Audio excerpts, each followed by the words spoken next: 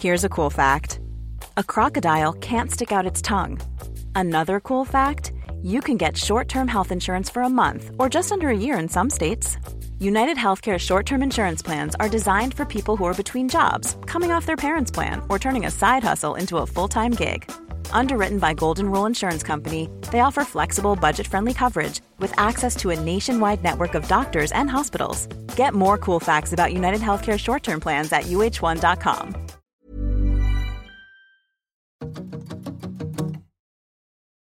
Hello, I'm Gemma, and welcome to my brand new podcast, Good Influence.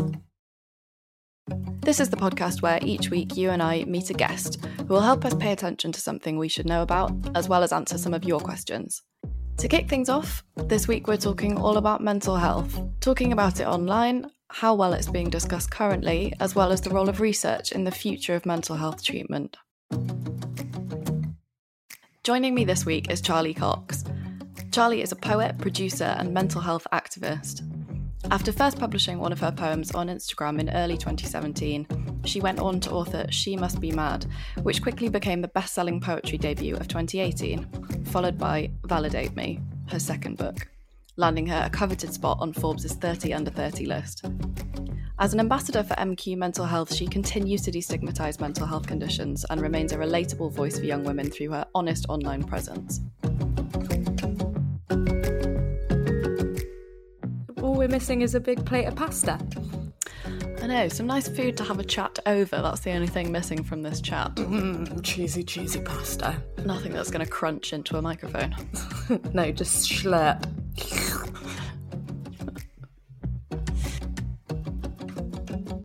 Okay, so even the fact that we're having this chat and we've got you on a podcast to talk about mental health, it begs the question, how in general do you feel now about being someone who is known for mental health or known for talking about mental health? It's really odd.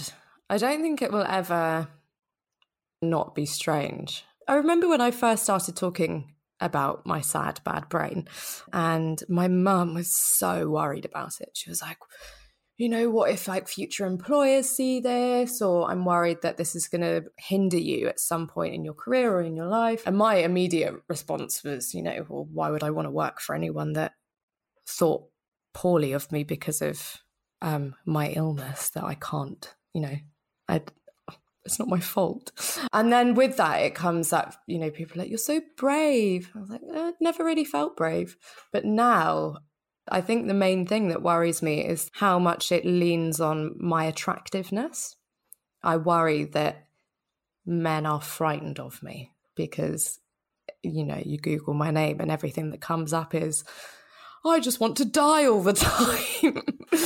I think, God, yeah, that's not actually a wholly accurate representation of me. But it is also good in that I do find that friends, more so than they ever were, are so open in conversation with me now. And the vulnerability from others has built such beautiful, interesting foundations in our friendships and relationships that I'm so grateful for.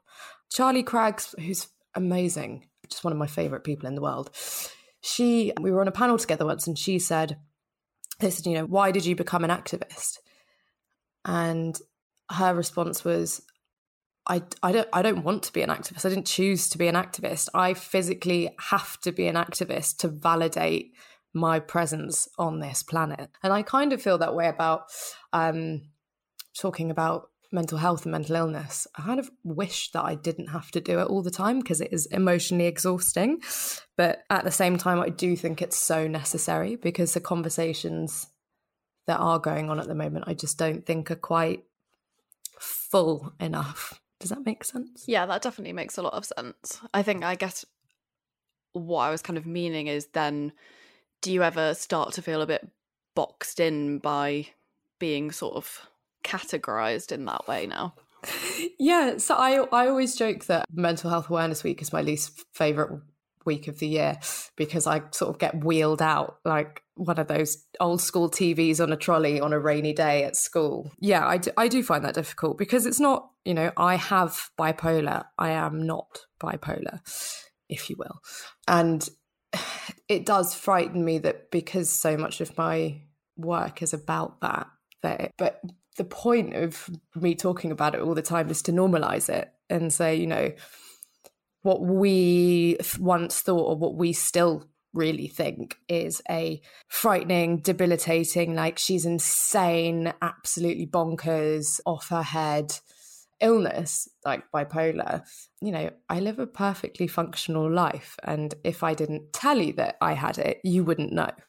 I don't think. No, I mean, I can attest to that as someone who knows you. Thanks. What, you mean that 1 minute I'm not really, really happy and talk really fast and the next minute I'm crying and really sad? Not in my experience. You got me on a good day, kid. How about you? Because you're honest online. How does it make you, do you ever feel vulnerable? Do you ever feel frightened that people are going to mould your own stories into their own? I wouldn't say vulnerable particularly. I don't know. I feel like once you start talking about something like mental health, I think one of the biggest things is I have then felt pressure to keep talking about it, which is not necessarily a bad thing, but then if you're anything like me, you will get into a whole new kind of internal dialogue about, you know, people are expecting me to talk about this, but am I the person who should be talking about this? Am I taking up space of somebody else? Have I suffered badly enough to have a platform to be able to talk about this? You know, am I just a big fraud? I hate that so much. I think it's a very female thing, that feeling of, is my illness even bad enough for it to be categorized in the same, like, how ridiculous. It's all relative, and we all have those thoughts. I try so hard not to have them, or I try so hard to talk myself down from them. But yeah, your anxiety is your anxiety. You know, nobody's is greater or worse because it's not yours. Like, it's not comparable. They're not comparable things. Again, which is something that I am quite frightened with the conversations that we're having around mental health and mental illness at the moment. Don't distinguish the difference between mental health and mental illness.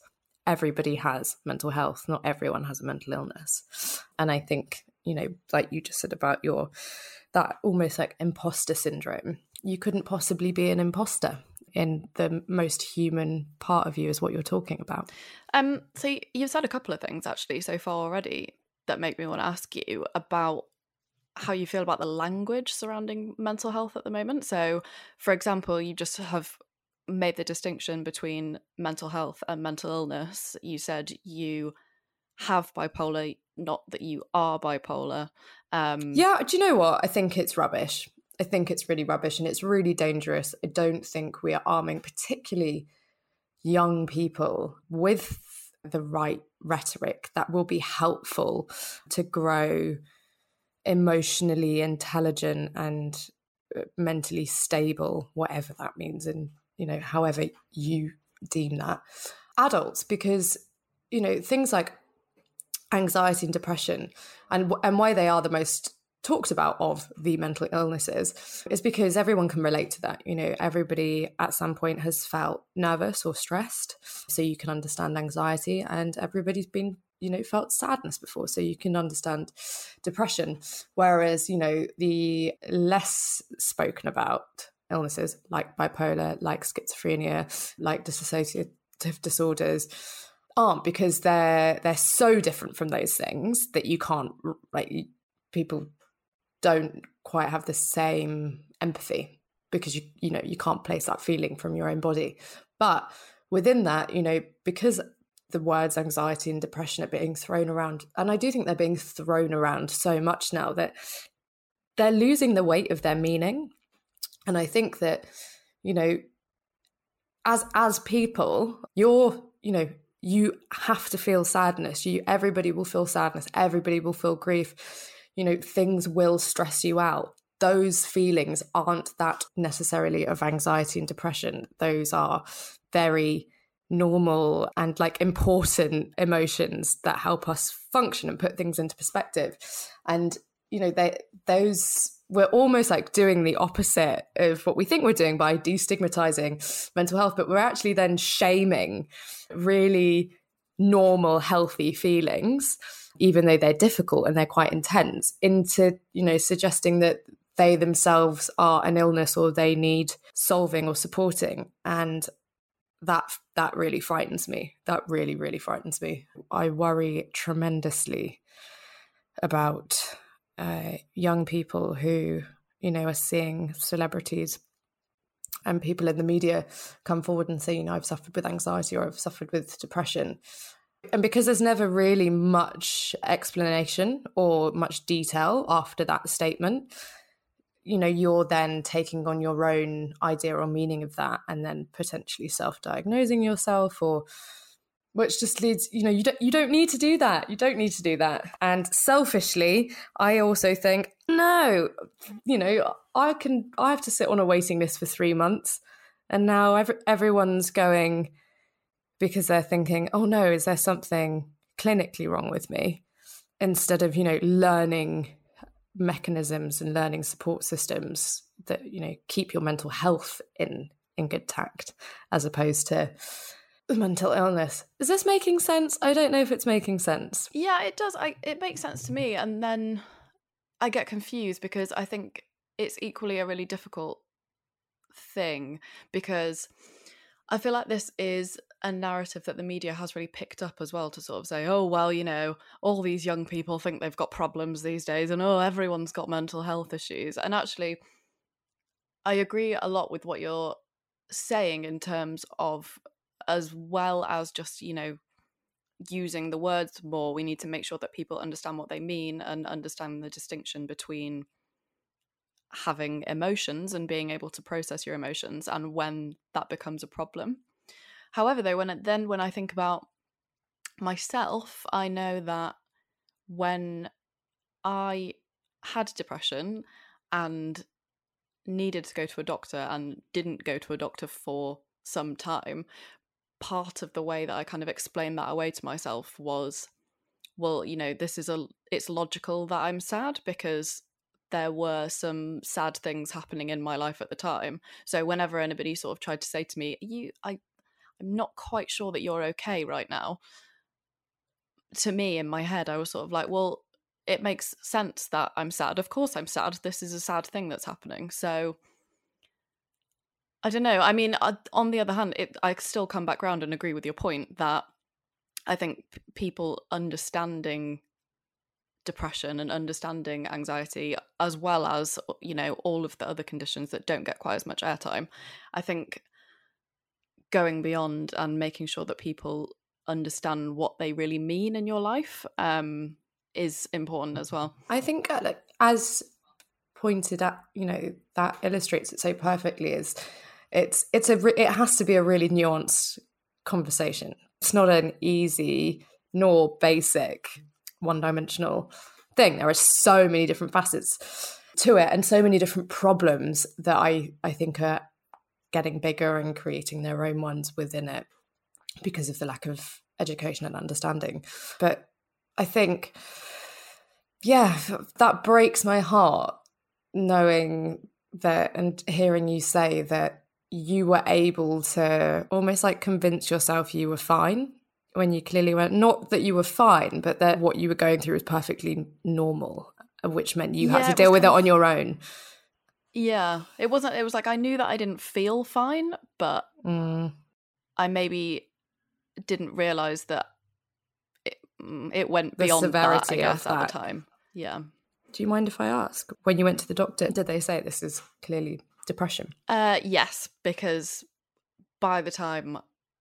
Well, no, actually, let me think back properly. So I had been to a doctor in earlier years, and they had talked mostly about anxiety, basically. So, I knew that, I had some issues, but it hadn't ever got to the point where I was sort of on medication, for example. But then by the time that it got bad enough and I went back to a doctor to talk about depression, I was really very badly depressed, to the point where a 5-minute conversation, a doctor would have been like, oh, okay, we need to do something about this. It was got to quite a serious point before then I actually went to speak to somebody about that. Do you know what? It's mad. I mean, you are my friend, and we have these conversations with each other all the time. In fact, you're one of the few people in my life, even though I have so many amazing, emotionally intelligent friends. But I feel like when I message you on a bad day, I feel like you really get it. You really understand me. I feel really seen by you, and such a flirt. But also just hearing you say what you've just said is just it's so validating. It's so validating to that experience. I just got goosebumps.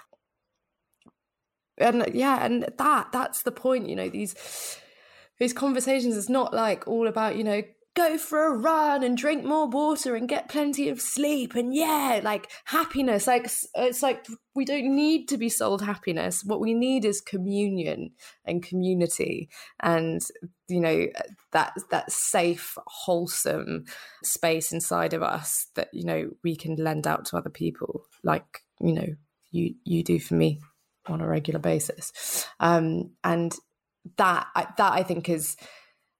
That I hope will start to become a more centered piece of the conversation around mental health.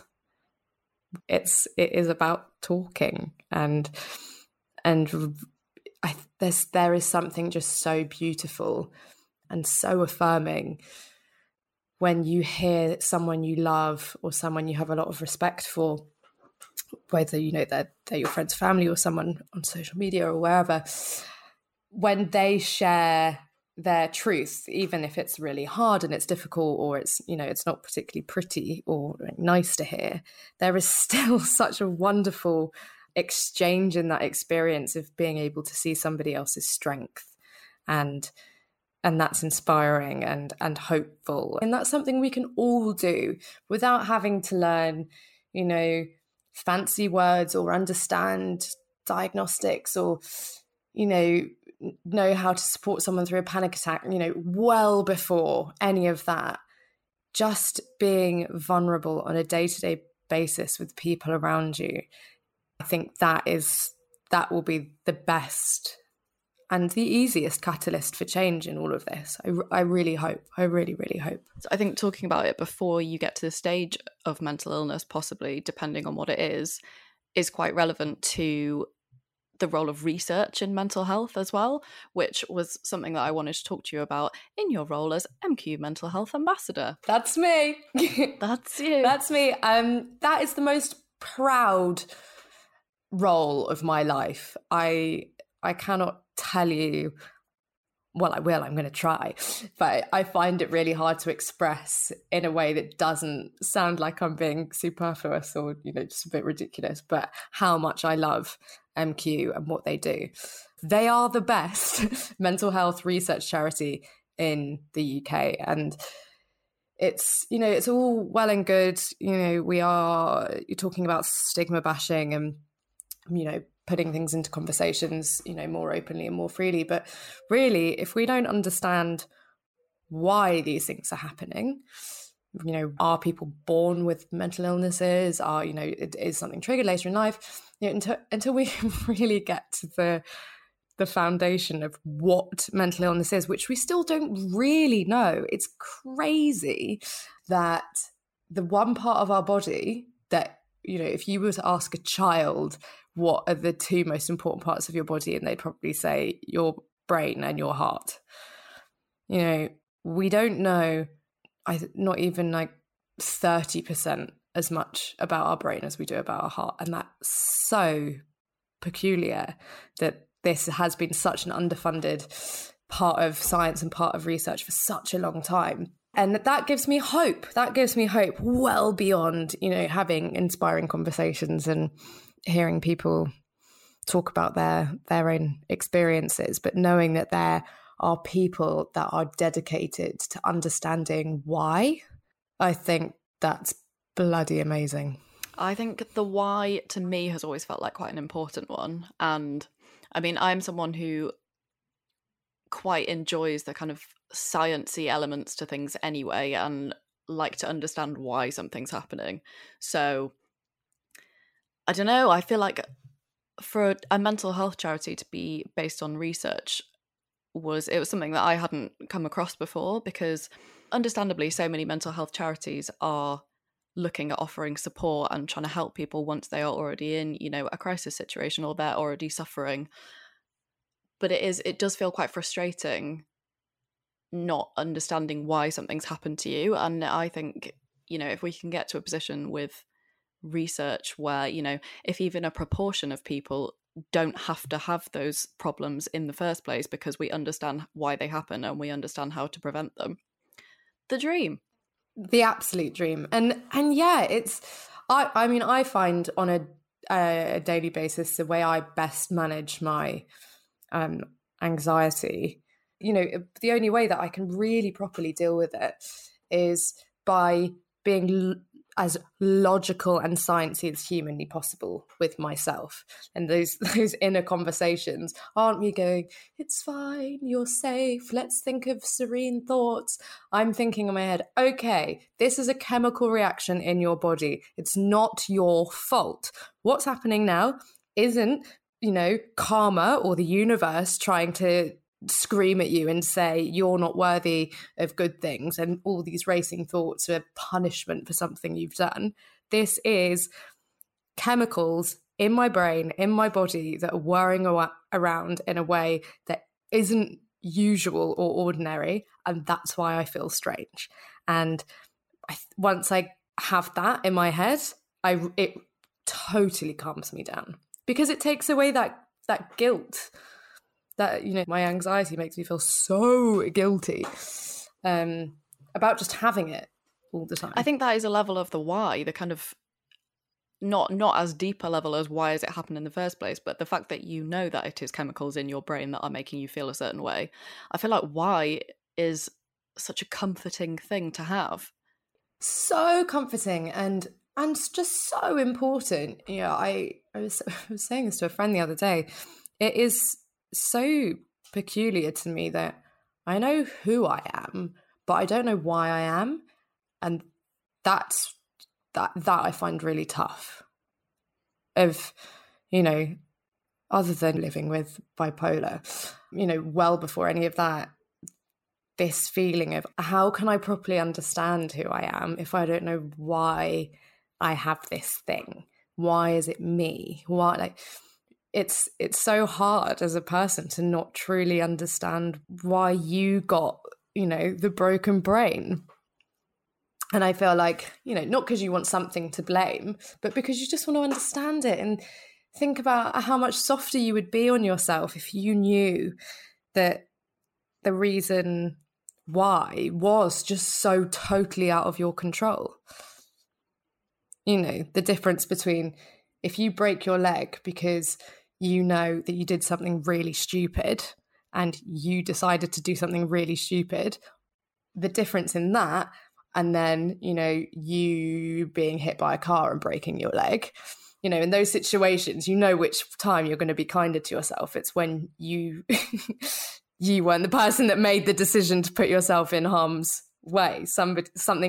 An exterior force jumped in, and then, you know, then you get sympathy from other people, and then people feel, you know, because they understand why. Yeah, I mean, it's the kind of metaphor that people like to use, or maybe not metaphor, but the thing people like to say about mental health is, you know, why isn't it treated the same as physical health? And I think that is a helpful way to think about it sometimes. I know, in even thinking about, you know, taking medication for mental health was something I kind of didn't want to do for a long time, and then even once I had, would sort of have these rebellious, stupid little moments in my head where I was sort of like, well, why should I have to? Why should I have to? What? This is very unfair. Why is this on me? But again, you kind of have to try and get back to some kind of logic in your head. And what I would always keep saying to myself was, you know, if you were diabetic and there was something wrong with the chemicals in your body and you needed to take medicine to sort those chemicals out, you do it. You would do that, wouldn't you? And that wouldn't be your fault. So just take the medicine. It's all going to be fine. I'm glad that you have the same condescending inner voice that I have when I talk to myself. I'm like, come on now, Charlie. Let's just sit down and have a little chat with ourselves, shall we? Let's use some logic, shall we? Come on. Do we need a bit of a reminder here of what's really going on? But on that point as well about how, you know, how wouldn't it be better if people viewed mental health the same way they viewed physical health? I cannot think of anything that affects me more physically than my mental illness, you know, whether that is medication or, you know, mood cycles that mean I gain a lot of weight or I lose a lot of weight. That's a very physical change in my body. It's the sweating, it's the dizziness, it's, you know, the pain in your hands when you're panicking or when you're rife with anxiety, or, you know, it's physically not being able to leave your bed when you're depressed. And it's, you know, it's the pain in your shoulders and your jaw and your neck when you know that you're like chomping down and clenching things because something's not right. You know, all of those things are so physical, so physical. And again, it's something that we just don't understand enough about yet to, I think, to have adequate sympathy for those people who are going through it, because it's, you know, there are so many things that I look back on now that as a child and as a teenager I was struggling with so desperately, but had just accepted as normal, or that I was really just a bit weird, that I now know are symptoms of anxiety.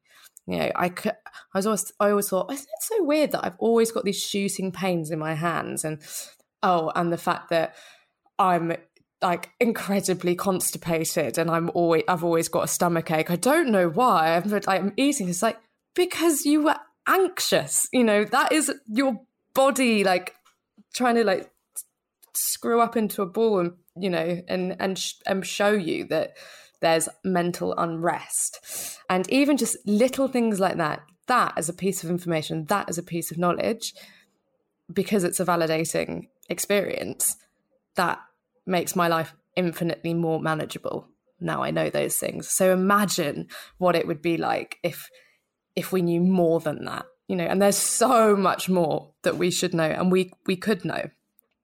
I get very excited about it. I'm going to put you on the spot here a little bit and jump back to what we were saying before. But on the topic of, you know, people hearing the words but not actually ever really being told what they mean, if you could kind of, this is probably quite an unfair thing to ask you to do, but if you could give a kind of overview of what bipolar disorder is like for somebody who doesn't really know what bipolar is, could you give it a go? Yes. So I think everyone's experience is totally unique to them, but from what I understand, there are 3 types of bipolar, which is bipolar 1, bipolar 2, and rapid cycling.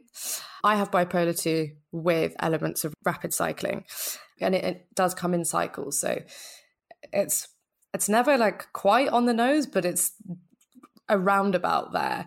Every 3 months, a new cycle begins. And that could be a depressive cycle. And that's, you know, suicidal ideation. It's not eating. It's, you know, sleeping in the daytime. It's drinking too much. It's bad, bad. Or it could be like a lull of a depressive episode, which is that kind of general malaise of depression where you kind of just wish that you were having a sit down cry in the shower, but you're not quite there yet. It's almost like you know that you're about to get pushed, and minor inconveniences are really starting to set you off a bit.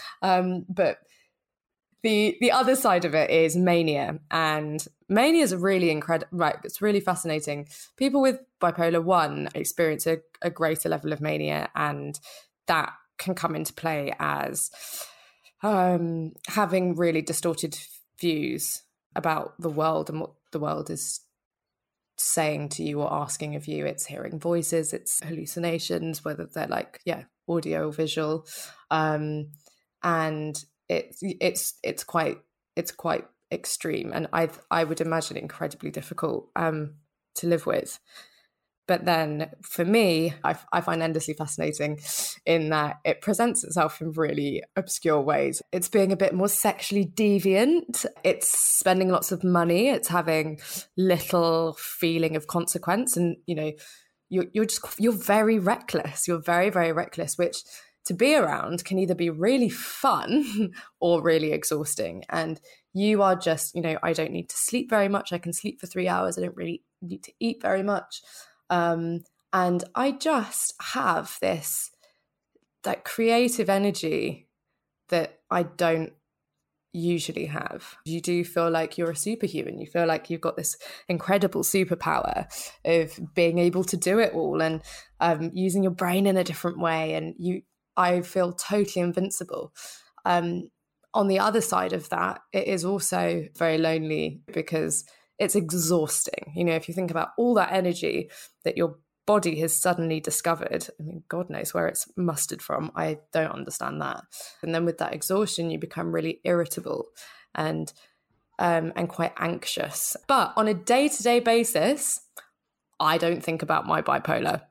It does not come into my head on a day-to-day basis. It's not something that, you know, I wake up in the morning and, you know, I think this misconception of bipolar being something where it's mood swings, that really upsets me because it's not. You know, some people's cycles are much longer, some people's cycles are much shorter. You know, a bipolar cycle can be a week long, it could be a month long, it could be a year long.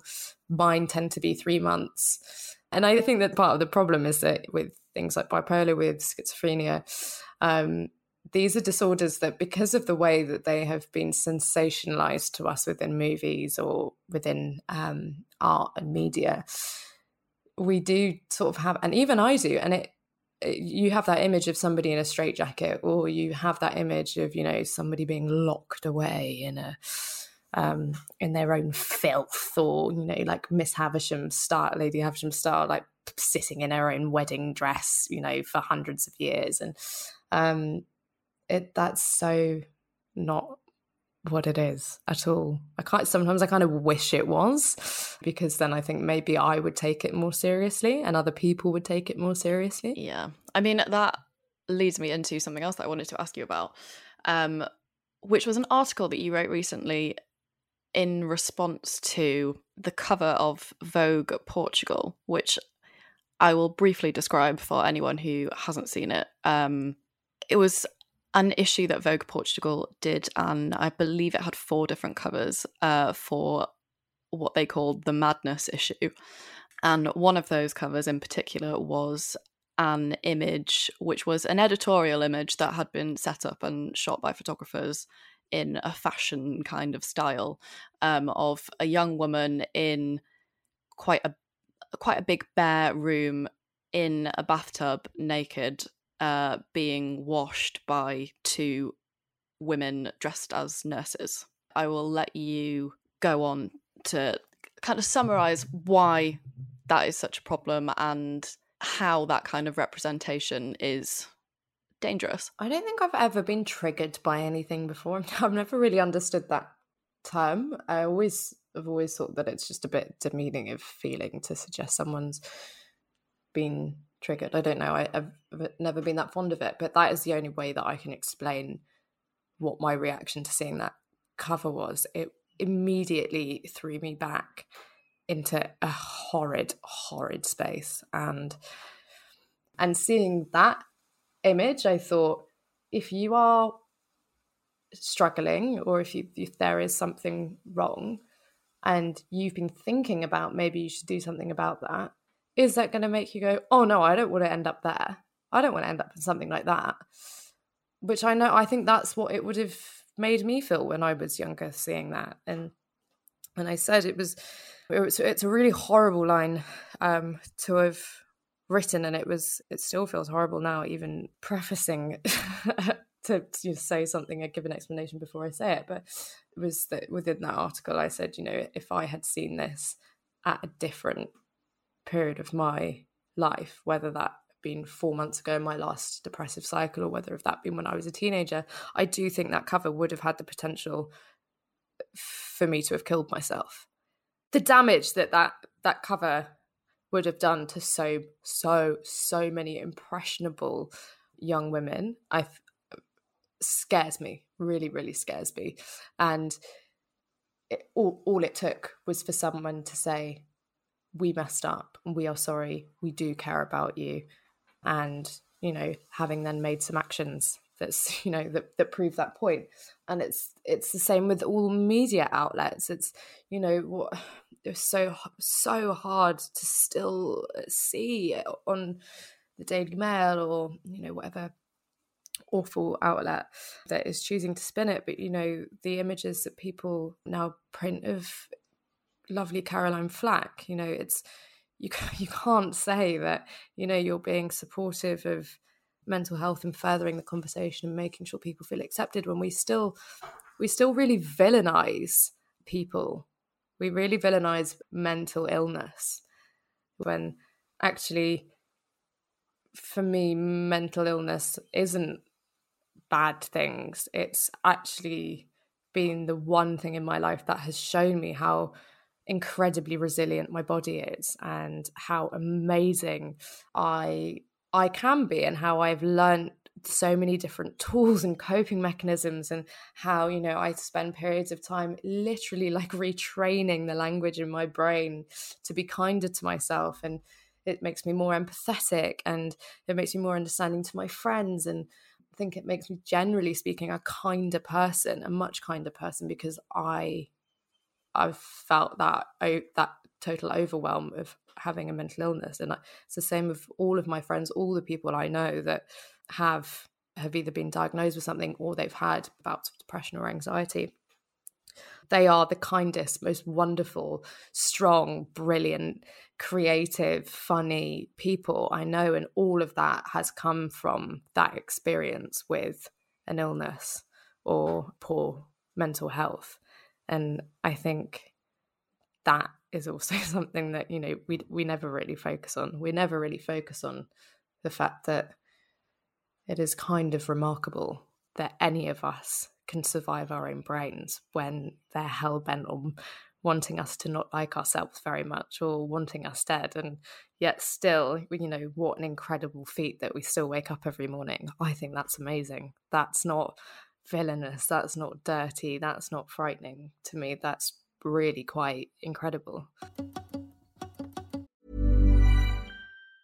Want flexibility? Take yoga. Want flexibility with your health insurance? Check out United Healthcare Insurance Plans. Underwritten by Golden Rule Insurance Company, they offer flexible, budget-friendly medical, dental, and vision coverage that may be right for you. More at uh1.com. Every week, my guest and I will be answering your questions, and the first one comes in from Emma. Do you find being an introvert or an extrovert is important to inform how we look after our mental health, and how can we tell which we are? Wow, what a brilliant question. That's I'd never have thought about that before. That's such a good point. Yeah, I do think that, I think that we deal with things differently depending on whether you're introverted or extroverted. I mean, you know, from my experience, you know, I'm quite the wallflower. Definitely quite extroverted, and that has meant that, you know, me talking about my experiences come very easily and almost like naturally to me.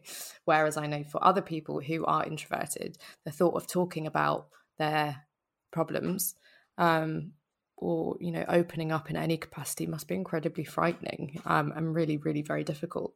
So I do think that is an important thing to factor in. How to know which and what you do with that. I think that's quite a hard one to answer, in the sense that I don't want to generalize. The way that I've heard it before, to kind of boil it down to the basics, is if you are an introvert, then when you spend time with a big group of people, for example, then afterwards you feel quite tired and like you need to recharge and be on your own for a while.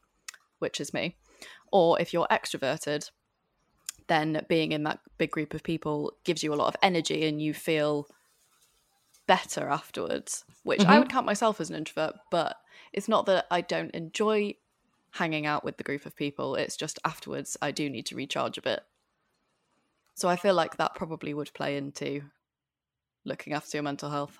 That's so interesting what you've just said, and that makes so much sense.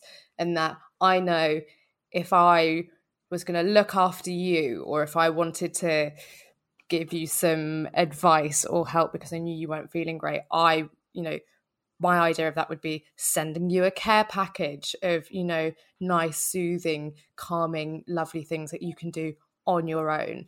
Whereas my idea of self-care for myself, or the thing that would really help me if I was feeling sad, would be to go and have dinner with all of my friends. Yeah, I mean, I feel like that makes a lot of sense. Wow, I feel like we just had quite a nice moment of therapy. I'd never thought about that before. Great question, Emma. Love that question. Great question. That's made my brain go all fizzy. I like that. We'll have to carry that one on after. Okay, so next question is from Sophie, who asks, do you find that sleep affects your mental health? Massively. I've been in denial about this for a really long time, like a petulant teenager that's like, I'm not tired, I'm not going to bed.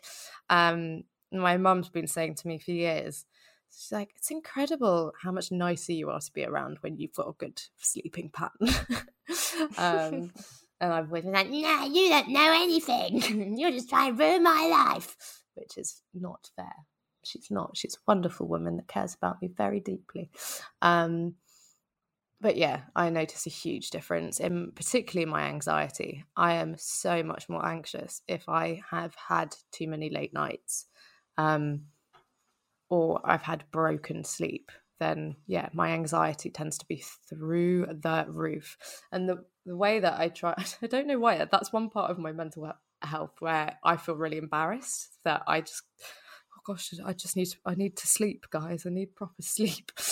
It's a really basic human need.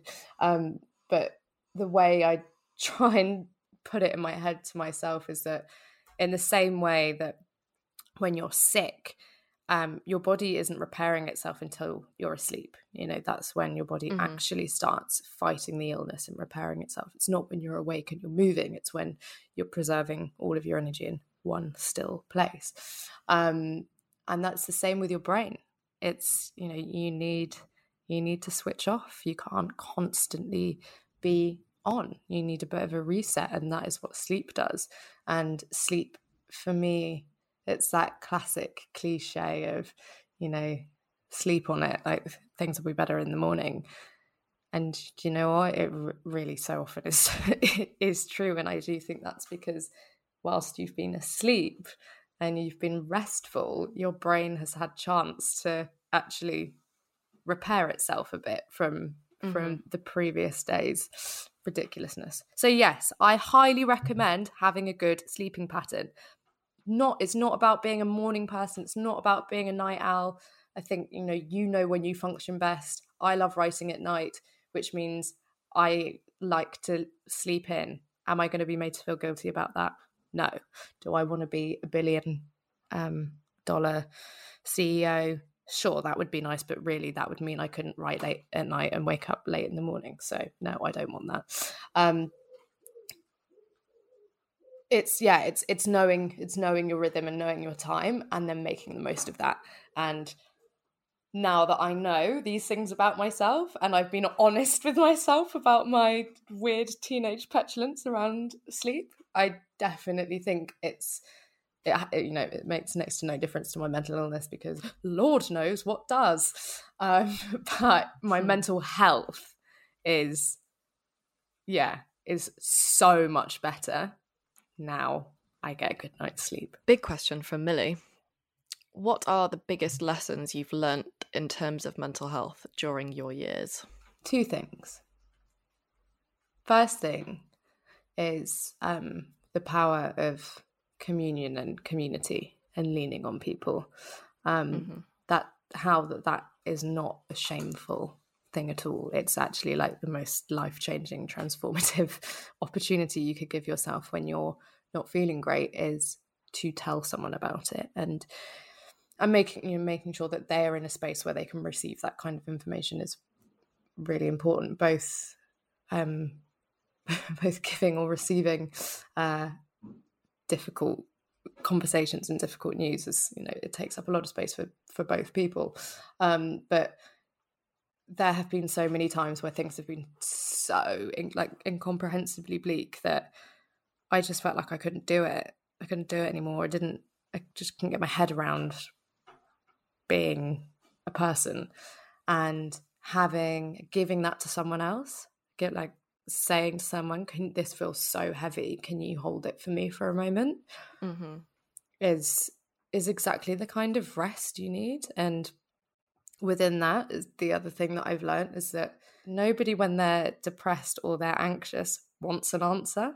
They just want you to listen. Nobody wants to hear, you're going to be fine, everything's okay. None of that. You're like, no, it's not. My brain's on fire. It's not going to be okay. Everything's not fine. I just want you to validate my existence as a human being that's struggling, and I want you to hear me out, because chances are when people are talking about their problems, it might also be the first time they've heard that out loud. Yeah. And that is a really big moment to help them then develop tools to put that into perspective and support themselves through it. So yes, listen, don't answer, because there is no answer. Just, listen and be there, and, send Zac Efron gifs, or, whatever it is that, you're into. So yes, I think the two biggest ones is talking to someone is never a mistake. It's always the kindest, most brilliant thing you can do for yourself is letting someone. I don't think it's about letting someone in. I think it's about physically handing over the part of you that feels too heavy for them to hold for you whilst you build yourself back up, and then you can take it back again. And in return, doing that for other people and validating their experience, not telling them that, not trying to fix it, not trying to answer it, but just being there, being present. And I think that that's all we can really do for friends who are struggling or going through a difficult time, is just showing your presence, whether that is sending them a text in the morning saying that you love them, or, sending them something in the post, or sending them a photo of something. That does so much more than you trying to fix them out of their anxiety or fix them out of their depression. It's just showing up. Thank you for those excellent questions. Remember, if you want to get in touch with us or have any questions for future episodes, email me at goodinfluencepod@gmail.com. Before you go, I've got 3 things that I ask of every guest, and that's if listeners want to learn more, find out more about what we've been talking about, can you give us something to read, something to listen to, and something to watch? Yes, with pleasure. Listen is... Bear with me on this one. Adele, Right as Rain.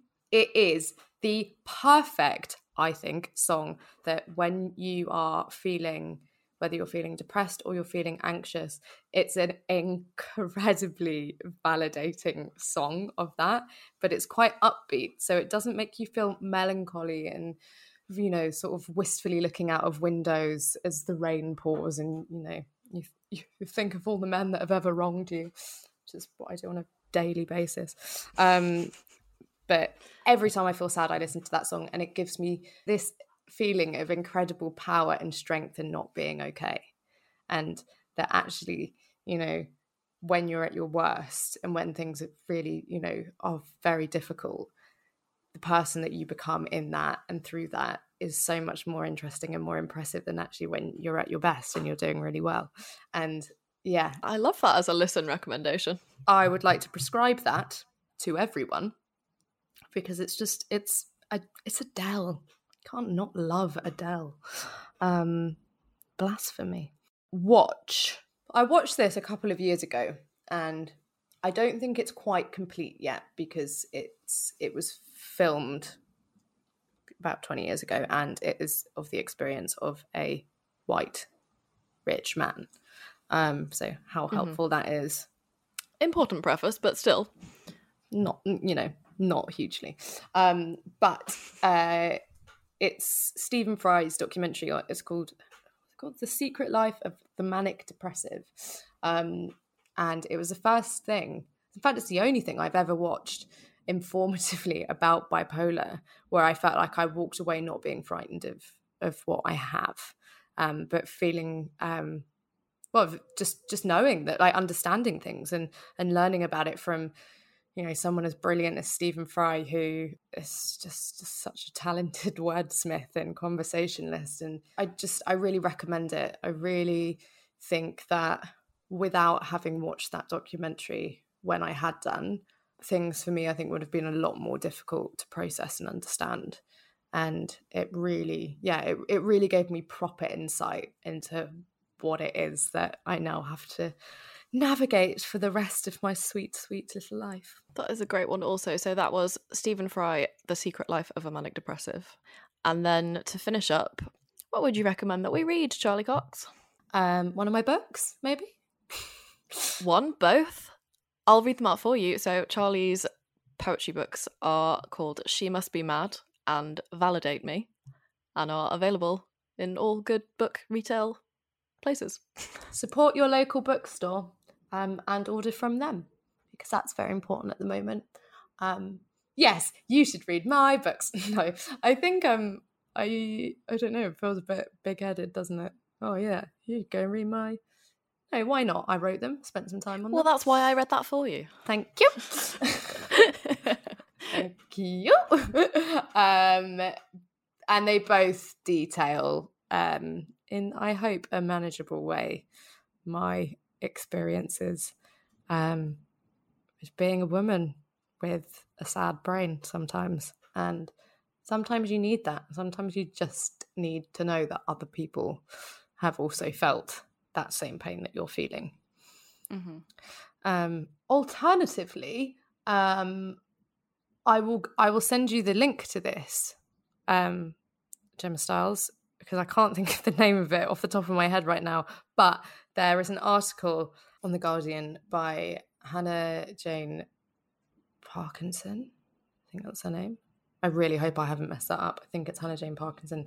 And she talks about why the conversation around mental health is so broken and flawed, and what it means for people with mental illnesses, how much damage we're doing to those who live with a mental illness by not having the correct conversation about mental health. And I shouted yes at every line. I thought, wow, she gets it. What a powerful, powerful piece.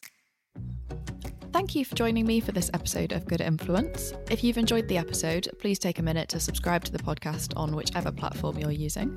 And if you're feeling generous, you can rate and review as well. Your reviews make a big difference and help other people find the podcast. See you next week.